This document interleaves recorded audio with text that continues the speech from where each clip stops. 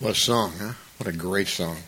What's going to make us different than all the rest? Depending on what you read, and I did a lot of research on this, divorce rate somewhere between 40 and 50%. Some say 50 and some say that's a little skewed.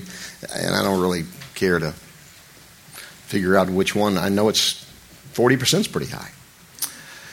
And one of the things that I hope to accomplish here is and some of you have been through that and you know the pain that's involved and so forth. And one of the things that I hope to accomplish here this morning is to try to bring that statistic down some as we talk about some of these things. And you know, whenever you talk about marriage, and from my perspective and in a church, you have a lot of different people. You have single folks, you have kids, you have whatever. And here's my view on that. And you need to hear this very loud and clear. Whoever you are and whatever you need to hear the truth. And I don't know of any place else you're going to hear it. I really don't. I know where you're not going to hear it. You know, I love the excuse me. I love the show Everybody Loves Raymond, but good gracious, what does it teach us about marriage? Good. I mean, there's some funny parts there, but I don't particularly want to live those things out. So that's one of the things, and you know, I got a kind of a big challenge here, because I want to begin by telling you, if you don't already know this, when it comes to marriage, there's work involved. There's some work involved here. You say, why do I want to work at marriage? Because it's worth it. Okay? There's some work involved here. Some of the things I'm going to share with you are going to be pretty basic, some pretty shallow. Some may not necessarily be your particular situation. Some of them are going to hit home with you. And again, one of my big goals, really, is to get you to think. Is to inspire you to think about your own marriage, or maybe marriage that you might have someday, or maybe friends that you might be able to help if you're not married. But to get you to think, because, you know, educated, smart, healed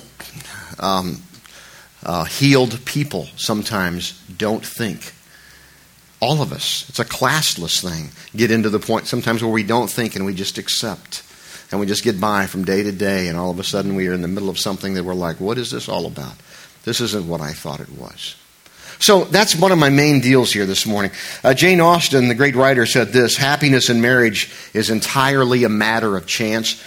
It's a great thought, and it's wonderfully worded. It's just not true. For some people, it might be, but it doesn't have to be. I like the way what another popular psychological author has said. Marriage is not a noun, it's a verb. It's something you get. It's something you do. It's the way you love your partner every day. I like that.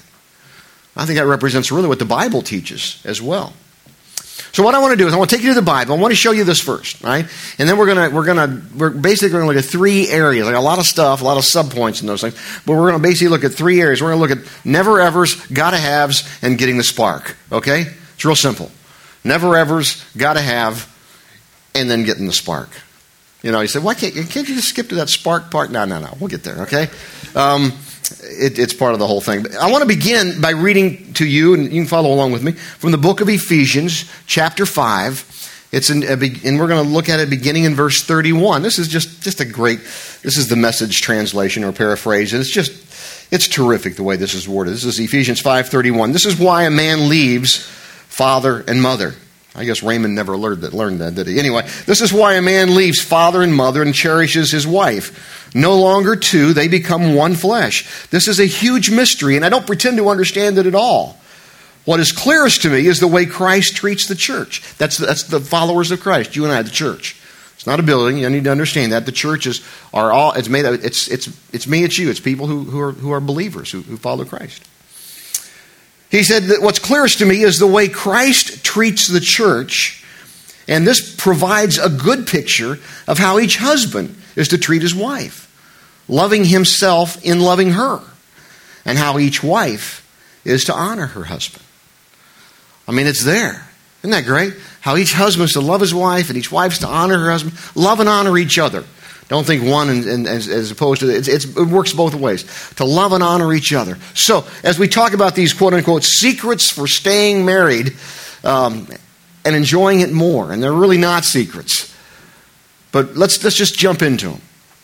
And first one is never evers, or I call things to avoid. All right, now, I got 3 or 4 things here I want you to think about.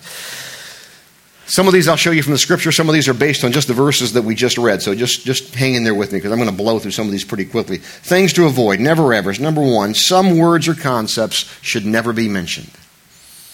I realize we live in the real world and there is such a thing as divorce. There is such a thing as leaving. Okay? Some of you have experienced that and know the pain that's involved with that. And it's too bad. And I'm sure you'd be the first one to stand up and say, yeah, it really is. It's very painful. And that there's a lot to talk about in that area. We're not going to do that today. That's a message for a different time. Certainly it's real. We can't deny that it's real. But when it is used continually as a threat or as an option, you're never going to get too far in that marriage. If that door is always, that path of retreat is always wide open. Sometimes, if you're committed to that marriage, you got to burn the bridges. You got to burn the ships, as Cortez did, and just say, okay, this is it. And you can talk about hard things, and you can talk about tough things, and you can talk about, man, this is tough and whatever. You can do all that, but you don't say, hey, you better quit this or I'm going to leave. That's conditional. You know? I'm not saying it does happen. That's a different deal, though. So we need to understand that that's not to be a threat or to intimidate or to somehow scare or whatever. If you do that, that's just terrible. Don't do that. That's not going to get you anywhere. So there are other concepts and words you should never be mentioned. Those are I think head the list. Another thing, second thing, assumed expectations. That's like a loaded gun. That's like a loaded gun. We all have expectations. Let's not deny that.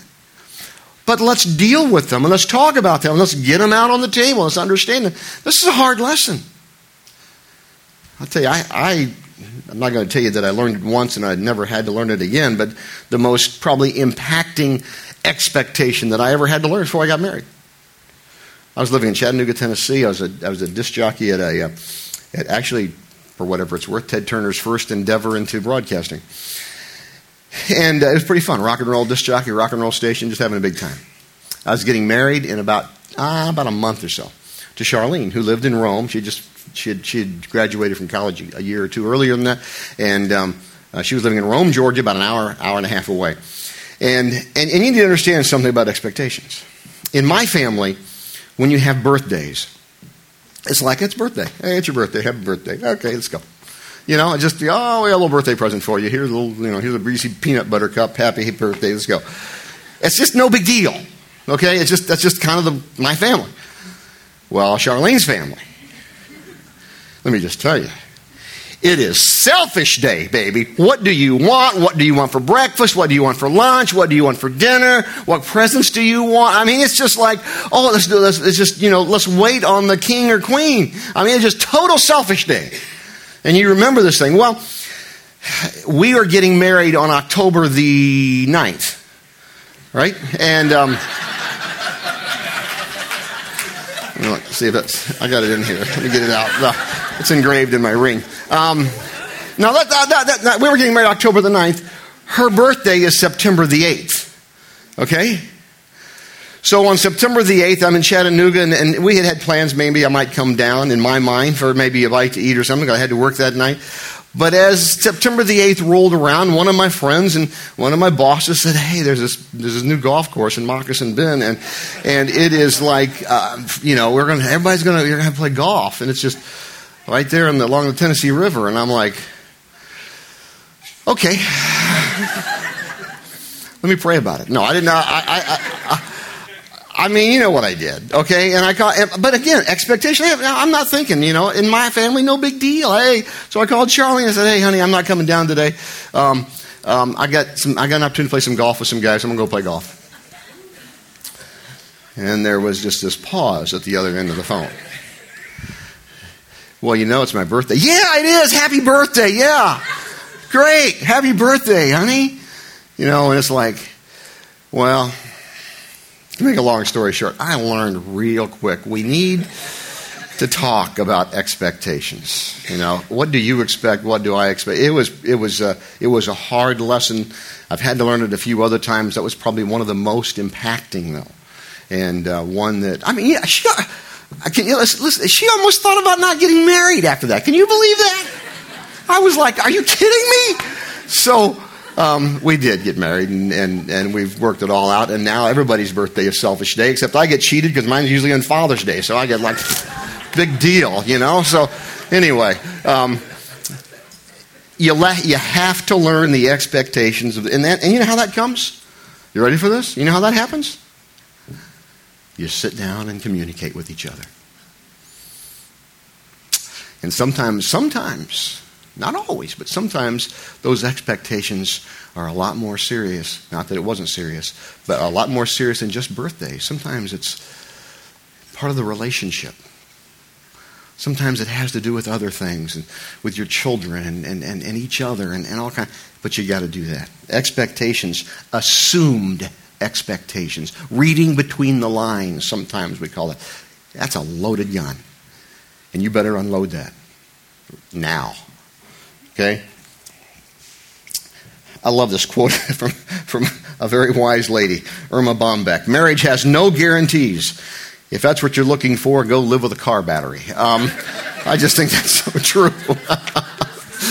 That is so good. Third thing to avoid, never ever, not going to church together because things are bad. Now, this is self-serving. I'm not saying you need to be, oftentimes, this happened to me recently. You see a couple that you recognize and you see pretty regularly in church. Hey, I haven't seen you in a while. You doing okay? And I'm not territorial. If you say, I'm going to a different church and we really like it, I'm going to say, hey, God bless you.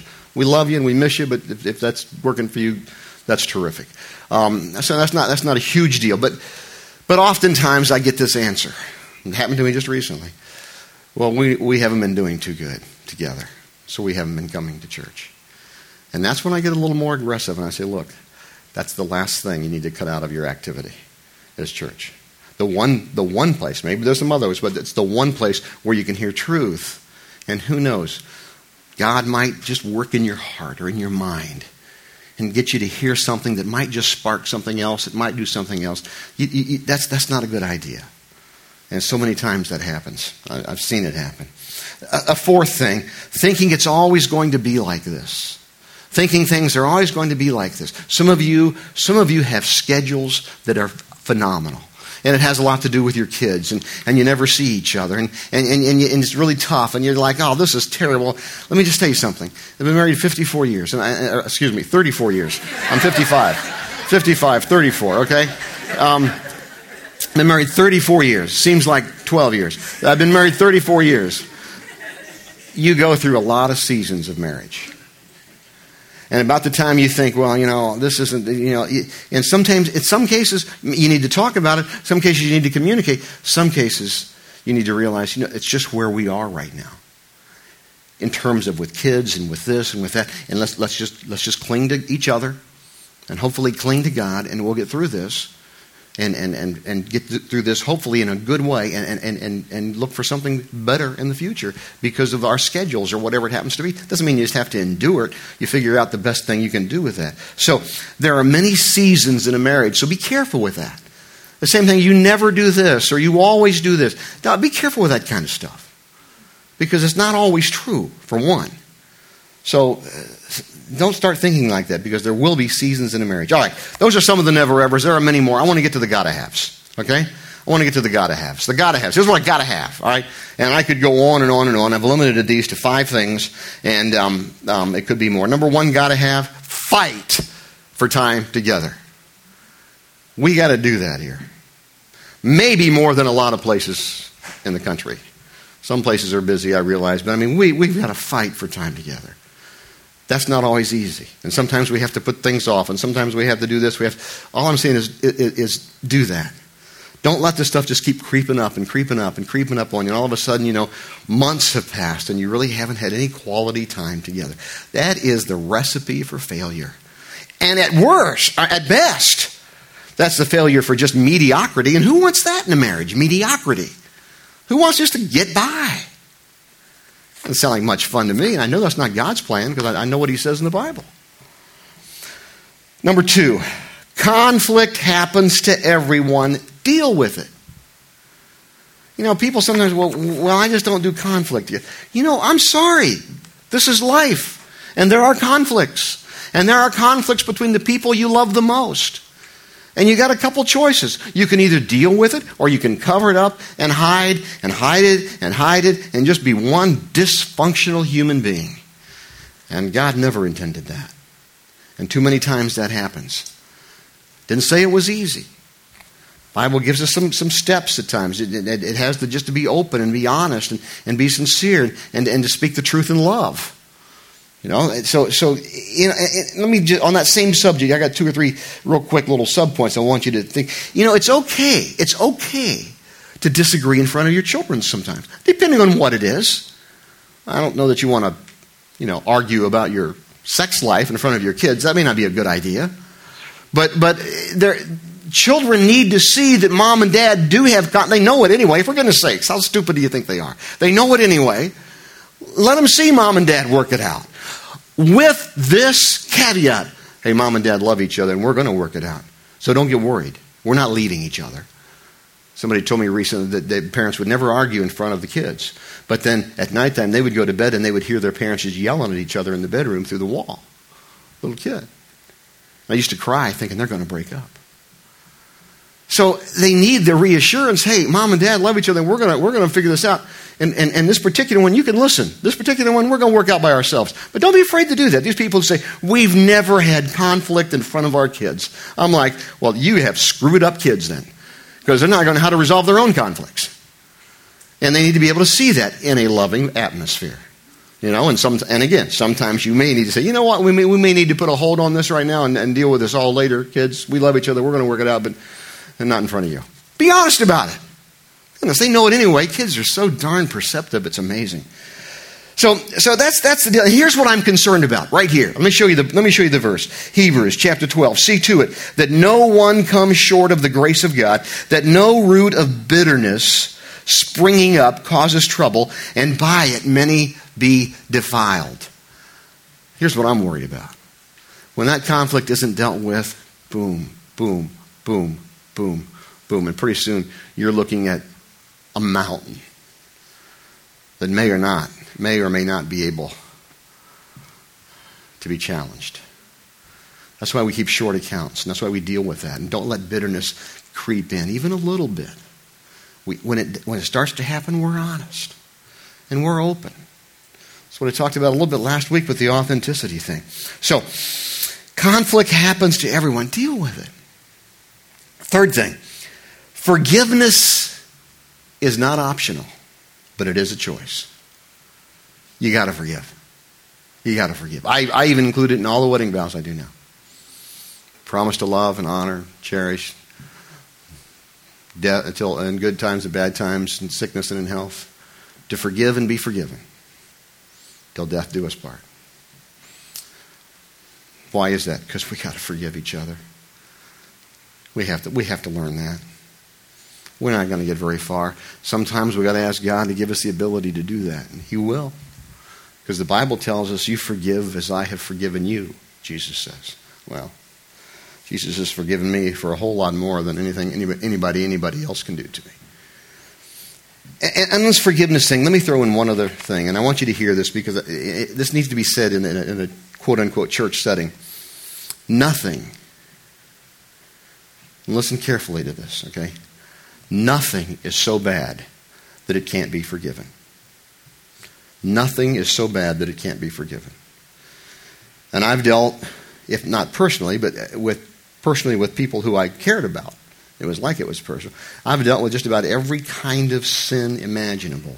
And when there is repentance, when there are people who say, I'm wrong and I want to, if help is needed, I'll do that. You can work beyond that. And so many times I hear that from a wife or a husband. You know, I can forgive anything except adultery or whatever. And it's like nothing is so bad that it can't be forgiven. And you need to understand that. Doesn't mean it might not be difficult. Doesn't mean that it might not be a process. Doesn't mean there might not have to be some prayers with each other and to God and individually about that. But that's part of the whole thing. Forgiveness is not optional. But it is a choice. And if you don't make the right choice, guess who loses? You both do. You both do. Fourth thing. Submit to one another. Got to have. Submit to one another. Oh, let me read that verse. I didn't read Peter. This is on forgiveness. Peter came to him, this is to Jesus, and he asked him, Lord, how often should I forgive someone who sins against me? Peter thought he was being gracious here. He said 7 times? 7 times. 7's the Hebrew number of perfection. 7's my favorite number. It's Hebrew number of perfection, and it's Mickey Mouse number. What more could you ask for? So he says 7 times, and Peter thinks he's being gracious here. He thinks he's saying, oh, that's great. Lord, I'm going to forgive 7 times. And the Lord's like, nah. How about 70 times 7? And he didn't mean 490 times. Is that right? 400? Okay, thanks. Got to ask this crowd, because this is one crowd that would catch me if I was one off, and just, if I got that right, I wouldn't even be down here, and I'd have 12 people. You got the math wrong. Anyway, no, I love you, and that's okay. Hold my feet to the fire. He didn't mean 490 times. He didn't mean 491 times. A 491th time, you don't have to forgive. It was the spirit of what Jesus said. You just keep forgiving. So maybe you have one of those husbands or wives that, they have a problem in a certain area. You know what? You forgive them. Now, you're not stupid. You don't get abused in the process. You don't become a doormat in the process. In some certain situations, that may mean you may not, particularly if your physical well-being is at stake, doesn't mean you may need to be in the same house, but you can still forgive. So when I say forgive, I'm not meaning you just stay there and just get beaten senseless. That's not the point here. Okay, you got to do what you should do to protect yourself and others. But forgiveness, that has nothing to do with you can still forgive. But it's the same way with the guys in business that I talk to all the time. Well, I loaned this guy this much money, and he blew it, and like that, and he now wants me to forgive him. I said, well, you got to forgive him. And he says, one guy told me, well, he's wanting more. I said, well, that's stupid. That's stupid then. That's not forgiveness. That's just being stupid. You still forgive. If you have to forgive and there's no choice, you got to forgive. Maybe you try to work out a way to get it back if you can, but that doesn't mean you have to go back into business with him. That's not what forgiveness is. And don't get that confused, because some people do, and that's not good. All right, 4th thing, and I have it up there already. Submit to one another. I threw this in here because it's in Ephesians 5, and I didn't write all the verses down for it. I'm just going to quote them to you. I had a very painful thing some time ago where I had someone in a wedding stand and tell. It was one of those reading kind of deals. Where's Henry? Is Henry in here? I don't see him. Okay. Is it safe for me to tell this story, Michael? Okay, it's safe. Thank you. I got the okay. You have to be careful, okay? Sometimes, because I don't want to hurt anybody with this. But it was, and they know the person. It wasn't them. But it was, oh gosh, it was so painful. I was officiating the wedding, and it was one of those deals where somebody was going to do a reading. Normally, when that happens, I will say, well, can I see your reading? And just take a look at it, and what is the proper thing to do. But I knew the person who knew the person, and I thought, well, that's okay. I don't need to do that. Oh, jeez. Big mistake. And after listening to this thing for the 30-minute reading, we're standing there, and I'm thinking, oh, my gosh. I'm watching the girls because they're on heels. I'm thinking, one's going down any minute now. One's going down. I'm watching all this stuff because I'm really concerned about it. But more important than all of that, well, not more important, but as important in all of that, was this guy telling the bride how part of her responsibility as a wife was to obey her husband. That's the right word. Obey her husband. And I'm thinking, oh boy. And be obedient to his whims, and no, not his whims, he said, but his wishes. And I'm thinking, dang, we missed this. Charlene, honey, you listening to this? No. Unfortunately, in this thing we call Christianity, that has been so screwed up. And here's what the Scripture teaches. I didn't write it. I didn't put it up here for you, but you can go home and read. You go home and read Ephesians. Start in chapter 1, and here's what you're going to find. Ephesians chapter 5. Chapter 5. Start in chapter 5, verse 1. And in chapter 5, verse 21, here's what it's going to say: submit to one another out of reverence for Christ. Next verse: wives, submit to your husbands. Next verse: husbands, love your wives. The whole point is not pick and choose. The whole point is we submit and we love each other. And sometimes I submit to my wife, sometimes she submits to me. And submit's a horrible word. That's the King James word. The Greek word is really military. It's hupotasso. It's a military word, sort of like rank. you know? And it's not really trying to communicate that we are like a role or a rank in the sense of a marriage. It's talking about put yourself under each other. Sometimes I'll put myself, okay, honey, what do you want me to do here in this situation? And she'll say the same, what would you like me to do in this situation? You submit to one another, and you love one another. That's the deal. So this whole thing of submission, yeah, I'm to have an attitude of submission to my wife. Yeah, I am. She's to have an attitude of submission toward me. It's part of the relationship. And by the way, I'm supposed to love her too. Oh, and by the way, she's supposed to love me too. See, it works both ways. You can't pick and choose on that, not in the spirit in which it is written in the text. And the apostle, I think the apostle makes that clear. It gets all screwed up by some hermeneutics that I think have done some gymnastics on that passage of Scripture, and it bothers me greatly. We're to submit to one another. We're to submit to each other's strengths. You know, and that's part of marriage. That's part of that relationship of a husband and a wife. Submit to one another. Don't be afraid to say, "Hey, honey, what do you want me to do here?" That's the deal. Whichever one you are. And that's not a male-female thing because we all have different personalities. For some guys it's hard. For some women it's hard. So, that's the whole deal. We all have to do that. Submit to one another. Last thing, I don't have it up here. I thought about this last night and I put it in. The fifth thing on gotta have. You got to have humor. My gosh. If you don't have some humor and some fun, we're going to talk more about that in 2 weeks when we talk about desperate for hilarity in terms of the home. Sometimes wives and husbands, you just need to lighten up a little bit. And just have some fun. And just enjoy each other. Just not just in specific moments, but on the whole deal. That's part of it.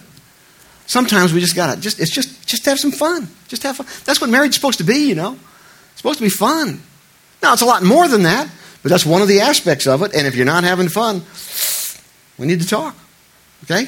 You need to talk together more specifically about that. Those are the gotta-haves. All right, let's keep the sparks.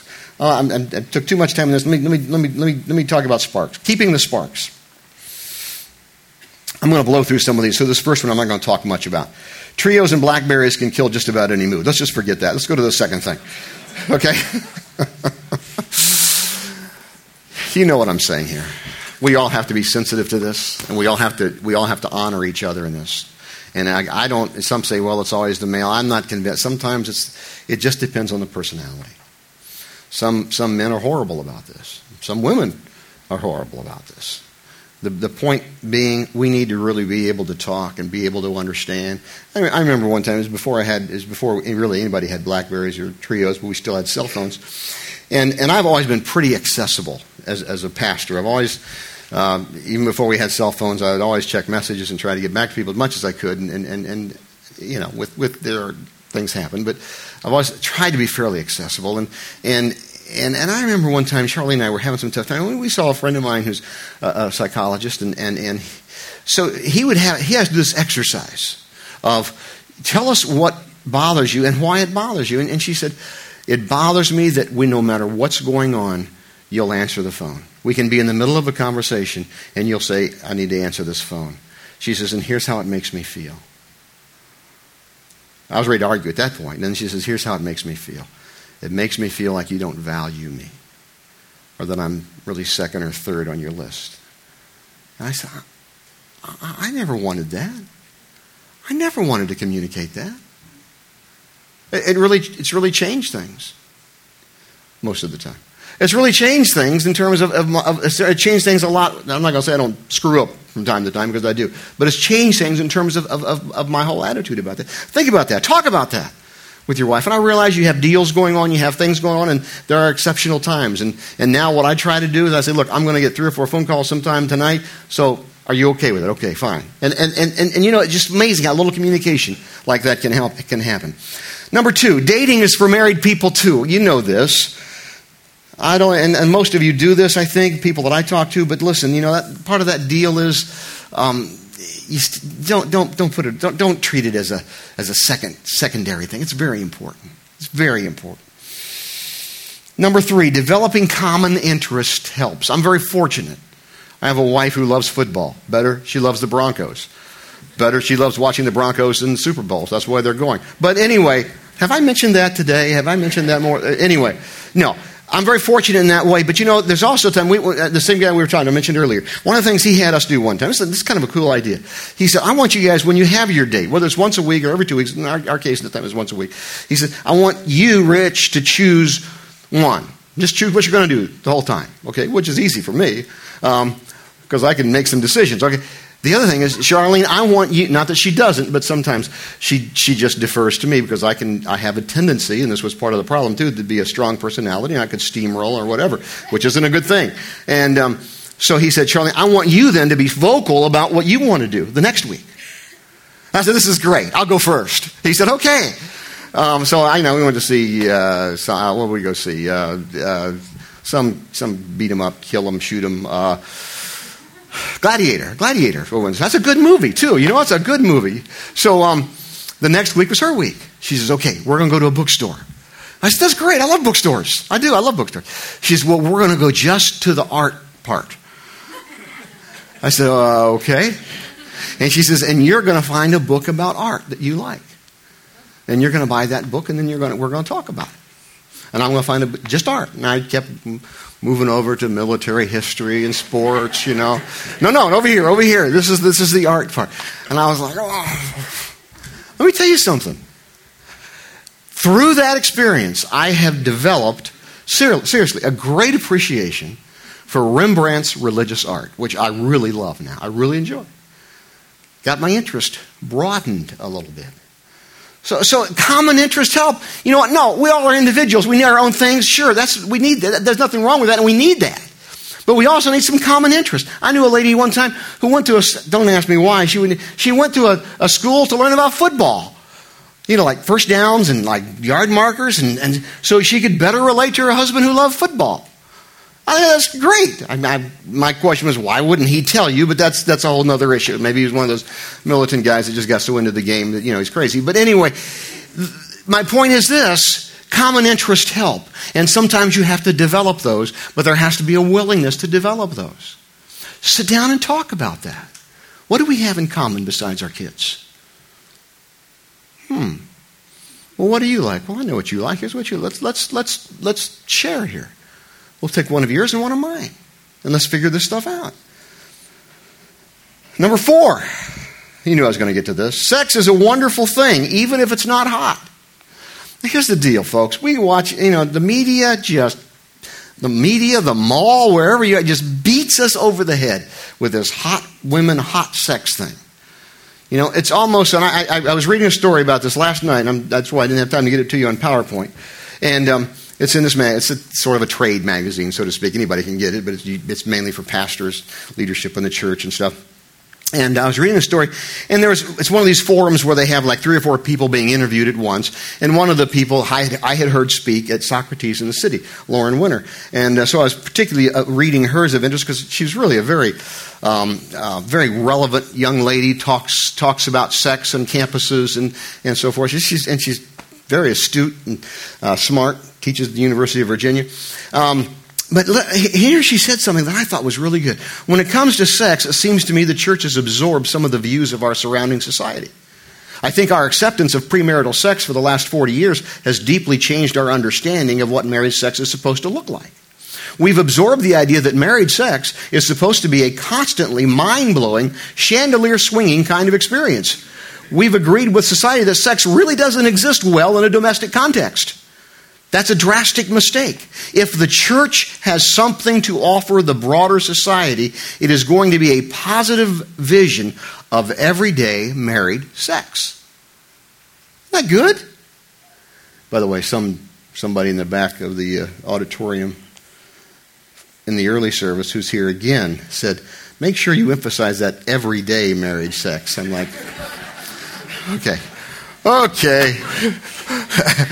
I'll let you know who that was afterwards, okay? Yeah. You can probably guess. Anyway, I didn't even pick it up when I read it the first time. I really did. I was like, I can't believe I got by. Listen, here's the deal on this thing, folks. Sex is not a performance. It's an expression of love. Don't ever take it out of that context. Because when it becomes a performance, it becomes less than what God intended it to be. And it's great. And it should be something that when possible, physically and logistically and everything else between a husband and wife, that should be enjoyed all of their marriage. But it's an expression of love. Don't ever forget that. Don't let other influences pollute your mind on that huge, huge issue. Sincere verbal affirmation never gets old. Don't be like the old guy who, his wife said, "You haven't told me you love me in 20 years. He said, "I told you 20 years ago. If it changes, I'll tell you later," okay? Some people are like that, I think. Sincere verbal affirmation never gets old. Honey, you sure are great. I love you. Shoot, I like even being told I look good, and my wife's eyesight is failing, but that's okay. I don't care, you know. I think that's the way God designed it. You can't see close up, and you're close up. Honey, you look so good. Yeah, you look so good too. Don't put on your glasses. Okay. I didn't put this on there, but I've got to. There's no substitute for praying together. You ever pray together? You ever pray together? We're going to talk more about this next week when we talk about intimacy. You need to. I don't mean you sit down to the meal and say, "Oh, Lord, God is good, God is great, thank you, God, for this food." That's fine. But I mean when you say, we really need to pray. You go first, I'll go first, whatever. And just pray together. And maybe it's a simple prayer. I pray, sometimes in our relationship, our marriage, there have been a couple times, no kidding, as talkative and, golden throat as I am. My wife calls me Mr. Golden Throat sometimes. I've always got words to say, but there have been times when I've been with her and just holding her and I said, "God, help us. Just help us. We need help."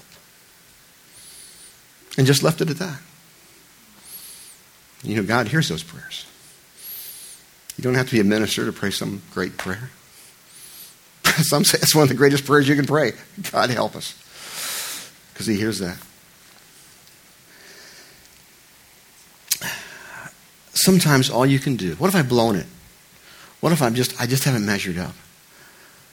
Sometimes all you can do is just go to God and say, "God, help me. Forgive me. And help me." Let me read this to you. I think it says it all.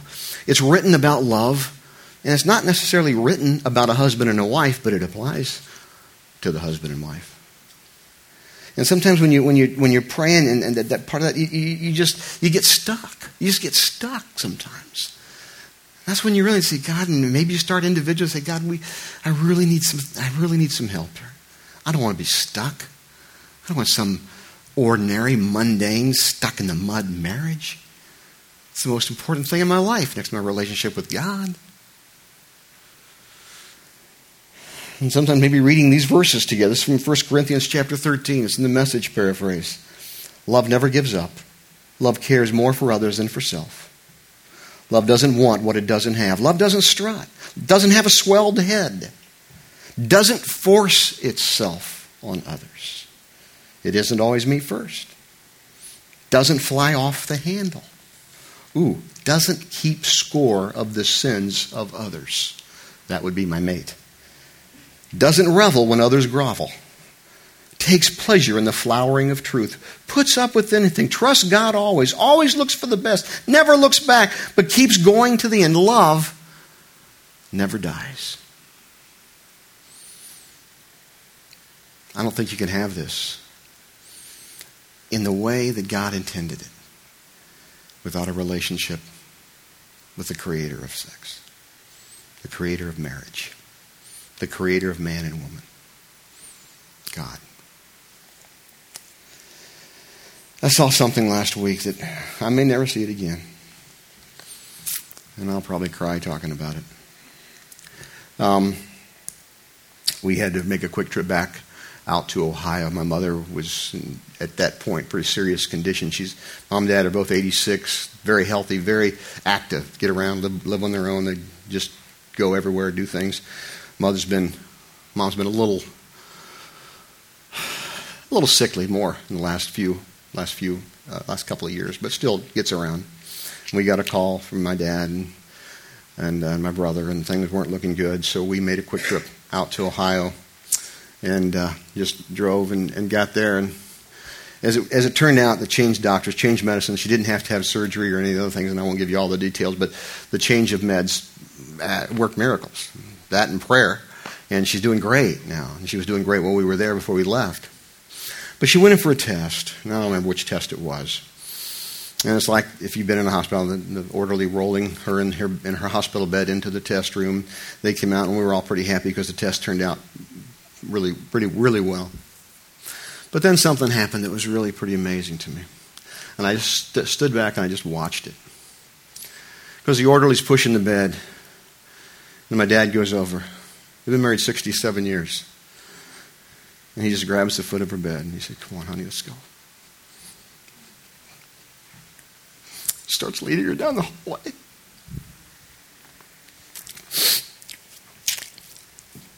And I said to myself, they've been doing that for 67 years. It's an incredible love story. I'm fortunate I have that as an example. But we all can have that as we seek God to work in our lives. Let's pray. God, we are grateful for your love. And we are grateful for what your love can do in our lives. And I pray, Lord, as each one of us leaves here, particularly those of us who are husbands and wives, that we would be inspired to do whatever it takes. Maybe that's a series of very, very meaningful talks. Maybe that's seeking some help from someone who can really help us. Maybe it's sitting with some friends, talking with each other about it, how we can be a better husband and wife and father and mother. I pray, God, we'd be just sensitive to whatever that needs and help us to realize it doesn't happen, and it really can't happen in all of its fullness outside of a relationship with you. And that Jesus came, lived, suffered, died, went to the tomb, rose again to give us not only eternal life, but an abundant life. And it may need to start there for us, for some of us. Where we may need to start, Lord, I want to trust you. Right here, right now. For some of us it may be, Lord, I've trusted you, and now I need to trust you again in this area of my life to make my marriage what it needs to be. We thank you for that. We thank you for your grace. We thank you for the love that we have in Christ, and we pray that in Jesus' name. Amen.